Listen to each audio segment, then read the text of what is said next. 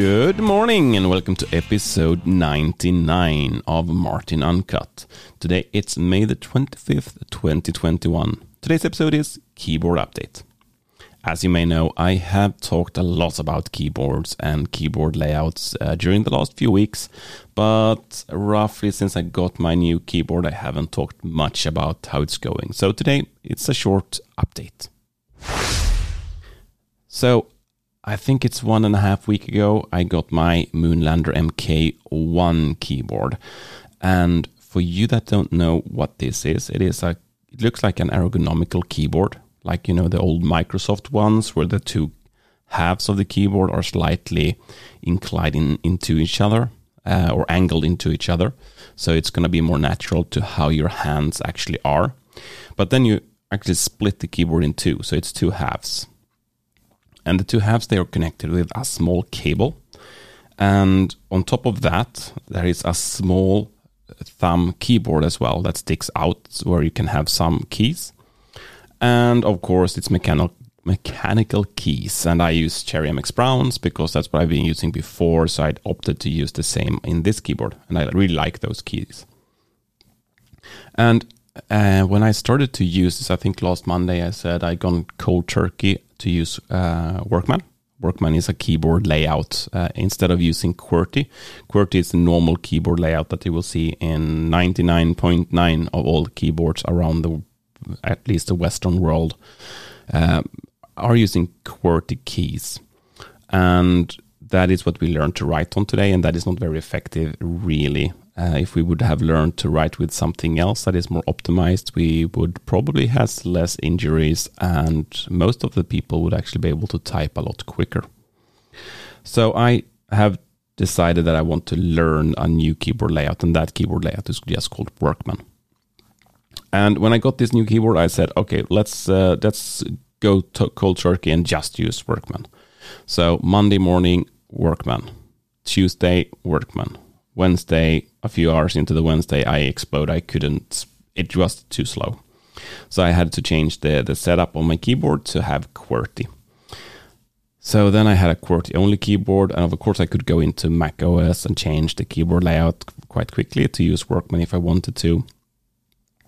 And a few days later, actually yesterday, I said, no, I need to do that differently because I still want to learn Workman. I just need to be able to revert to QWERTY if there is, whatever happens. And during the last few days here, I have actually fine-tuned my setup of my keyboard. So instead of having only a QWERTY keyboard, I actually have an easy access to both. And if you're interested in exactly how this looks like and works, I will link images or put images in the show notes for how my keyboard looks like and what the keyboard layout currently is. But to describe it shortly, I have a few different layers, so I can easily add layers to the keyboard. I don't know if there's a limit, but I currently have 5 layers and they're not very crowded. So the main keyboard, that is layer 0. And that is where I have my QWERTY keys.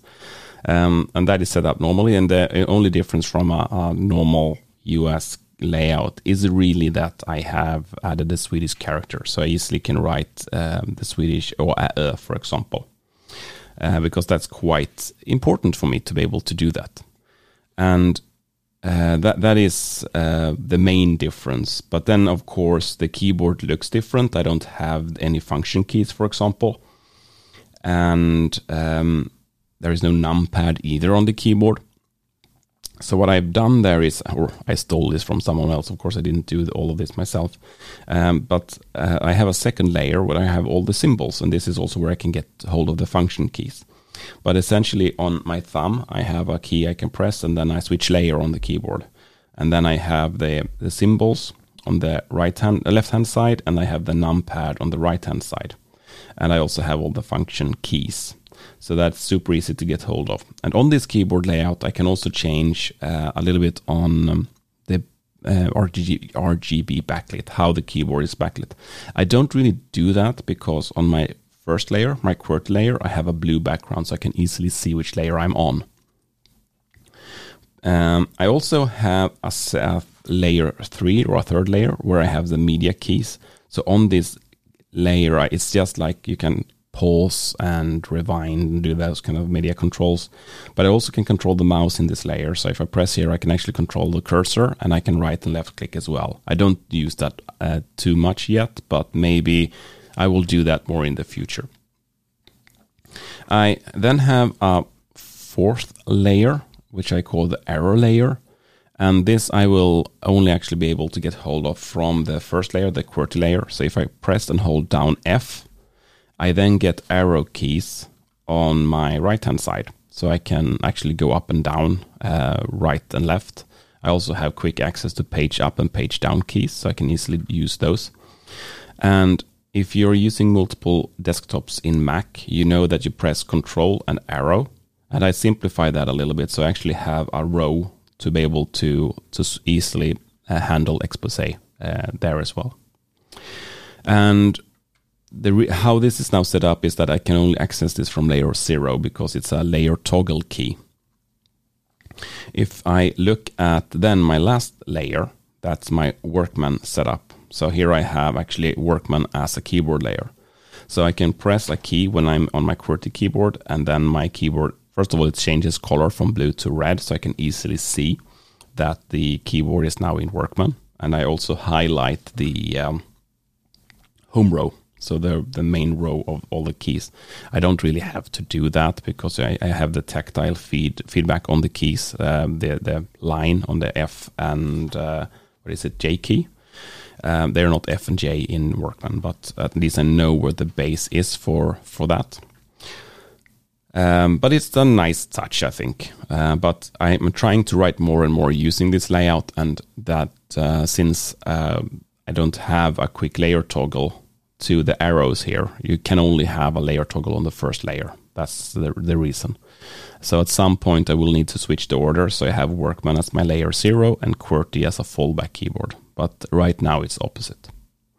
So how does my Workman teaching then go? As you kind of understood, since I had to add back my QWERTY keyboard, there is still some resistance to it, or I would say it's not resistance to it, but it's hard to actually start writing with a different layout. It's really, really hard. There is always, especially the E key. I know that it's on my my long finger, my right long finger, but sometimes I am on the wrong side of the keyboard and trying to press where it's on the QWERTY side. And that is just something that I need to train and use the Workman layout as much as possible, of course, to get used to that. But I also feel it's actually more comfortable to write with Workman and to touch type, because I thought I was touch typing with QWERTY as well. But it's really obvious when you get a keyboard that is split or very different that I actually don't touch type. My hands are moving way too much, and I'm not always using the same finger to press the same key. That can be different depending on where I am writing.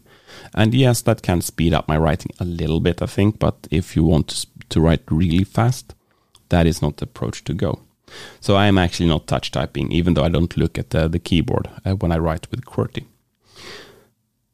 So I realized when I was starting to write QWERTY on this split keyboard that, I am not very fast either. I'm almost as fast with Workman now on this keyboard as I'm with QWERTY, but it's just because I need to get used to write on a split keyboard. That's very, very different. If I would compare my Workman on this keyboard and my QWERTY on my other old keyboard, I would be crushed with the old keyboard still, and that would probably be so for quite some time. And I also remember how it was back when I got the other keyboard. It was hard to start writing on. I was not very fast in the beginning. It took some time to get used to mainly that the keys are different compared to a normal Mac keyboard or to the Mac laptop. So it's about getting used to, and I'm fine with that. Otherwise, I really like the keyboard. It's a fantastic keyboard that you can actually so easily program and change how it works. I mean, it's just a web page you go into, and since I now have an account on the web page, my current layout is remembered, so I can do these fine adjustments. So let's say that there is a key that I use that is a little bit wrong. I want to move it. I can very, very quickly do that.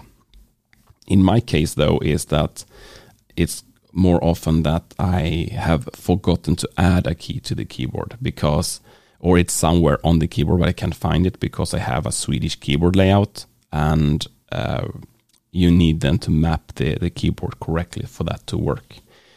So that is the short update with the keyboard and keyboard layout. Let's end it here. So I hope you enjoyed today's episode, and if you want to watch the images of my keyboard or the keyboard layout, just go into the show notes and you will find them there. Otherwise, have a fantastic day and see you back tomorrow. Ciao, ciao.